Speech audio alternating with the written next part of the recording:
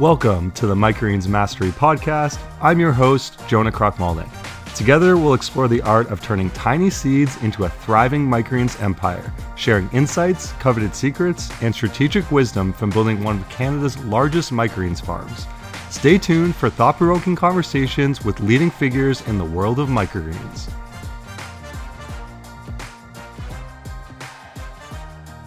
On today's episode of the podcast, we are talking all about choosing your customers. I'm going to break down all the different potential sales outlets for your microgreens, including farmers markets, direct-to-consumer customers, retail stores, restaurants, distributors, and everything in between. I'm going to touch on the benefits and disadvantages of each sales channel and help you make well-educated and informed decisions for your business, whether you're a beginner or an expert microgreen grower. This is a really valuable episode, so let's get right into it. The first question you want to ask when you're trying to choose what customer type you want is, why is picking the right sales channel important? So it can drastically change the time commitment you make to different aspects of your business. So if you have sales, logistics, production, staffing, deliveries, relationship management, all of these variables will change a lot depending on which customers you choose. So some customers, you may be spending more time on deliveries and relationship management. Other customers, you may be spending more time on production and staffing. Variables will change a lot depending on what customers you have. The profitability and scalability of your business will change depending on your sales channels. Some customers will be low volume, high margin, and others will be high volume, but low margin. And a really important question to ask during this process is, how large do you want your farm to be? Picking the right customers for your size will allow you to meet the demand for those customers. So if you strive for big volume, but you don't have the space to grow that volume, then that customer type may not be the right fit right now, but might be when you get closer to securing a larger growing space. So let's get into the main different types of customers that you can have as a microgreens farm. So there's two main categories of customers. One, which is consumer-based customers, also known as B2C, business to consumer, and business-based customers, which is also known as B2B or business to business sales. So let's start with the B2C customer base. So you really have two main customers here. You have farmers markets and direct to consumer delivery, also known as virtual farmers markets. And then within the B2B or business to business customer base, you have retail stores, which include small stores like mom and pop shops, small independent health food stores, small specialty grocery stores, medium independent chain stores, and large chain stores like Walmart's and Kroger's. The other main category within B2B is food service. So those are things like restaurants, juice bars, caterers, hotels, conference centers, sports arenas. And the last B2B customer would be distributors. And those would either be food service distributors or retail distributors. So we're going to break down the benefits and disadvantages of each customer type so you can make the most informed and strategic decisions for your business. The great thing about business is that you get to choose who you sell to. So some people absolutely love working directly with chefs and find immense satisfaction in that.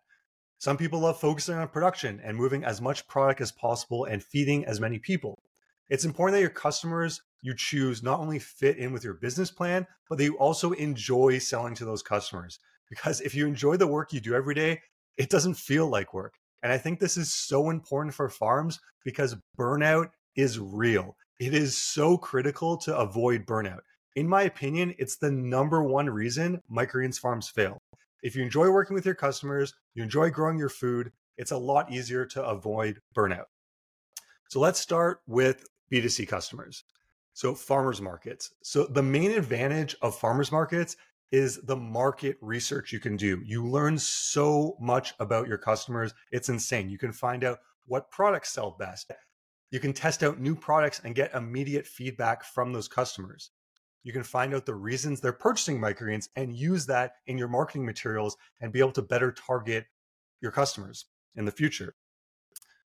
Another big advantage of farmers markets is prices are really good. So you're pretty much selling at full retail price to those customers, and you're going to get the full profitability of that. So the margins are very good. You get to interact directly with the people consuming your microgreens. And this can be really fulfilling to see the same customers each week and form relationships with those customers. It's also very satisfying to see someone come back the next week and tell you how much they love the microgreens that you're selling. And it's just a great feeling to have that connection with the customers that are directly consuming your product. And farmers markets are fairly easy to get into. Even mid-tier farmers markets are pretty easy to get into, but the top tier markets in your city or town can be difficult to get a spot in, which could be a disadvantage.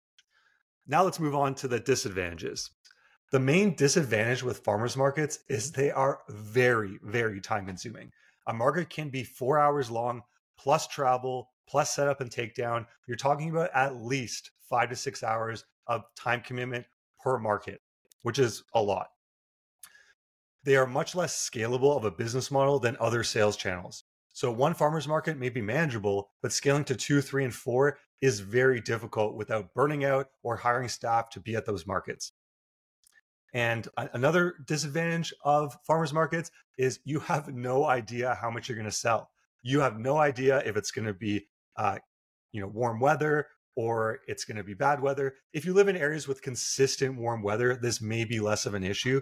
But for most places, farmers markets will be seasonal. And if it's raining or bad weather, much, much less people will come out to the market. The last disadvantage that I see is there are fees associated with most farmers markets. And on top of that, the cost of displays. So you need a tent, you need tables, you need nice aesthetic displays so that people come to your booth. So all these fees are part of the disadvantage of selling at farmers markets. Next, we're going to move on to direct to consumer, which is also known as virtual farmers markets. The main advantage of this sales channel is that you can sell the product online instead of in person, which saves a ton of time. So that 4 to 6 hours you're spending at farmers markets could be used selling through Facebook ads or through Instagram posts, and use that 4 to 6 hours to grow your business online instead of in person. Profit margins are very, very high with direct to consumer, and you have less potential wastage than you would with a farmer's market, which is really great. A subscription model works really well to help customers purchase on a weekly or bi-weekly basis. And it's very, very easy to acquire these type of customers. All it takes is to go on Facebook groups or to offer samples. And before you know it, you'll have a ton of direct to consumer customers. It's fairly easy to get customer feedback with forms or surveys with direct to consumer customers. Same thing with farmers markets, but with virtual farmers markets, you have their email contacts, so you can just easily send an email asking for feedback. It's a lot easier to do that anonymous feedback over the internet than in person, because often people may not always want to be honest with their feedback. So having honest, real feedback is super, super important to move your business in the right direction. Another advantage would be that there's fairly consistent demand year-round with little seasonal variability compared to farmers markets or restaurants. For these reasons, direct-to-consumer, in my opinion, is the best way to start a microgreens business with this type of customer for the reasons I just mentioned. Now, the disadvantages of direct-to-consumer customers is that customers may not be purchasing for the life of the business. So you may be running your microgreens business for 5, 10, hopefully a lot longer than that, years. And individuals tend to take breaks from purchasing the same niche products over extended periods of time, which means you'll be spending more time on sales and retaining or finding new customers, and more time on marketing as well. There's a lot of logistical work in invoicing and doing deliveries, since each direct-to-consumer order will probably average about $20. A lot of these small customers may lead to more back and forth emails and time spent managing customer relations compared to other sales channels, which could be an advantage for some people that really enjoy the relationship building with their customers. Lastly, it's difficult to scale to be a larger scale microgreens farm due to the extra logistical and sales work that's needed for this customer base. Now let's move on to B2B customers. So we're going to start with retail stores. So again, these are mom and pop shops, small independent health food stores, specialty grocery stores, medium chain stores, and the large chain stores that everyone knows of, like Walmart's. So with retail stores, the biggest advantage is that you can move a large amount of product. Even with the smaller health food stores and specialty grocery stores, you can easily move between $200 and $1,000 per store. So this can add up to a lot of revenue very fast. It's actually very easy to work with retail stores once the relationship is built. So there's not much logistical work and drastically less than a business to consumer customer like farmers markets or direct to consumer. Less time is spent on deliveries as larger volumes are dropped off at a single location to a single store. There's very consistent demand year round with little seasonal variability. Retail stores are by far the most consistent year round customer that you can have for microgreens.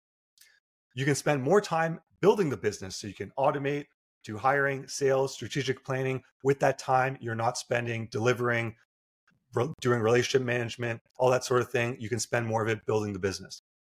For these reasons, retail stores are my personal favorite sales channel and allowed me to scale Living Earth Farm to become one of the largest organic microgreen farms in Canada. Now let's talk about the disadvantages of retail stores.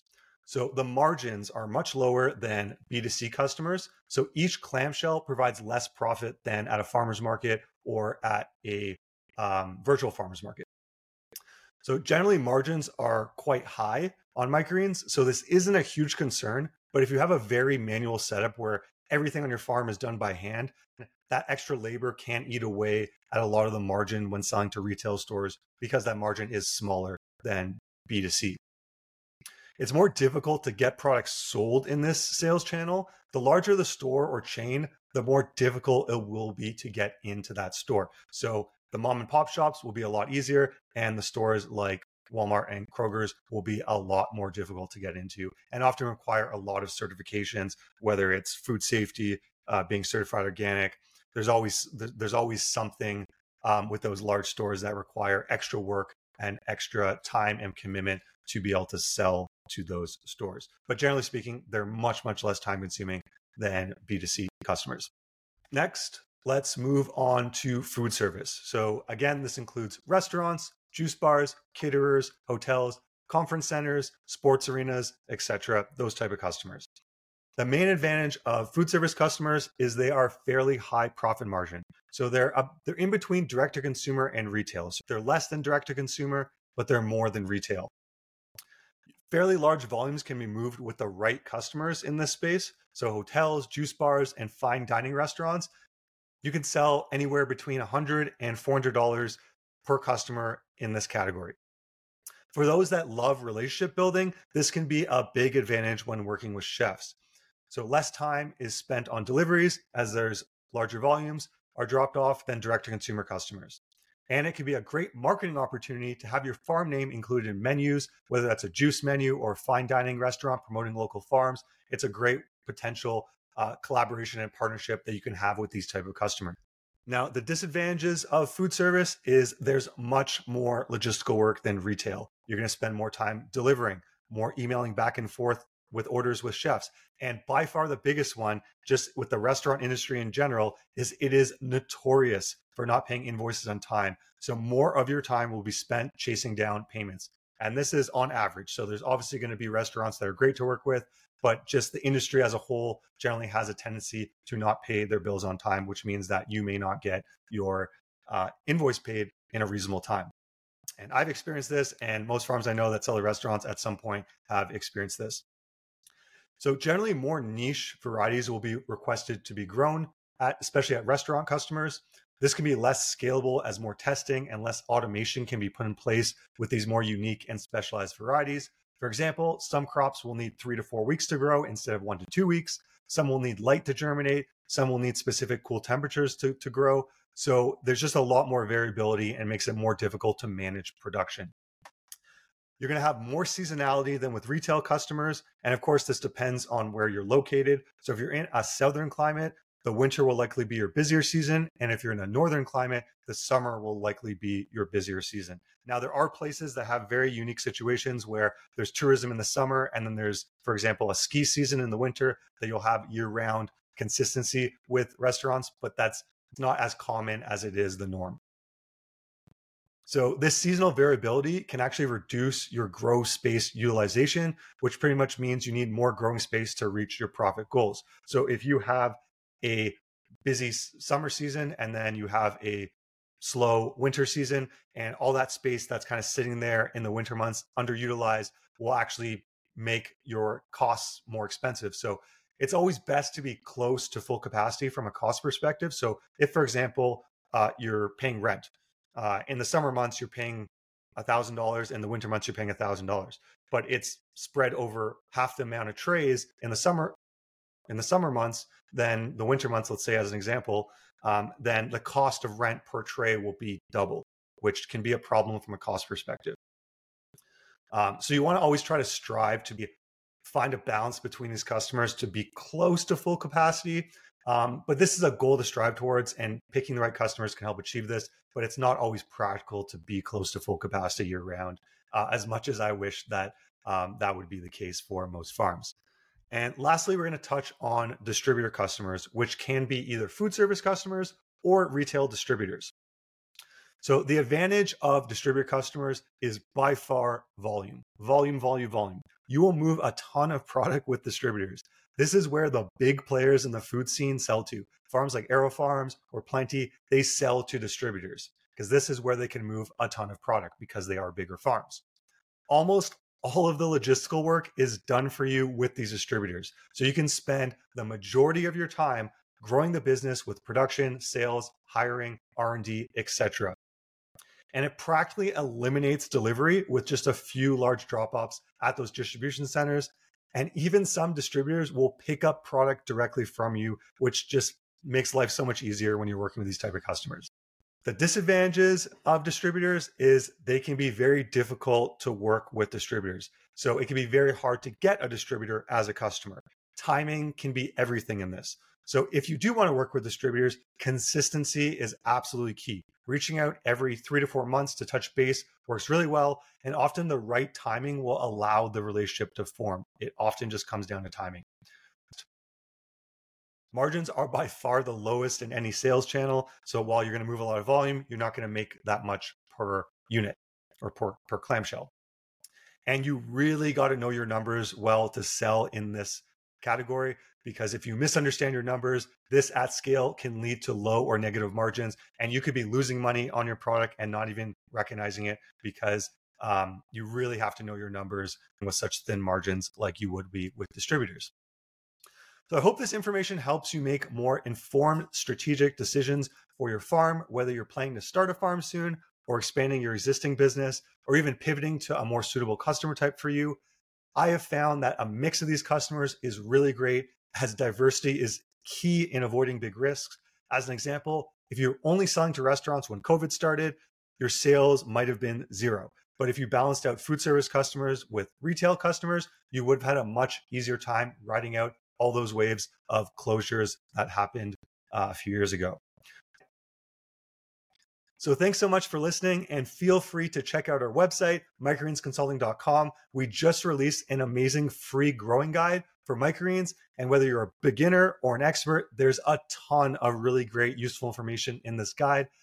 I'm excited for you all to check it out and grow some of the most nutriently dense, functional foods for your communities.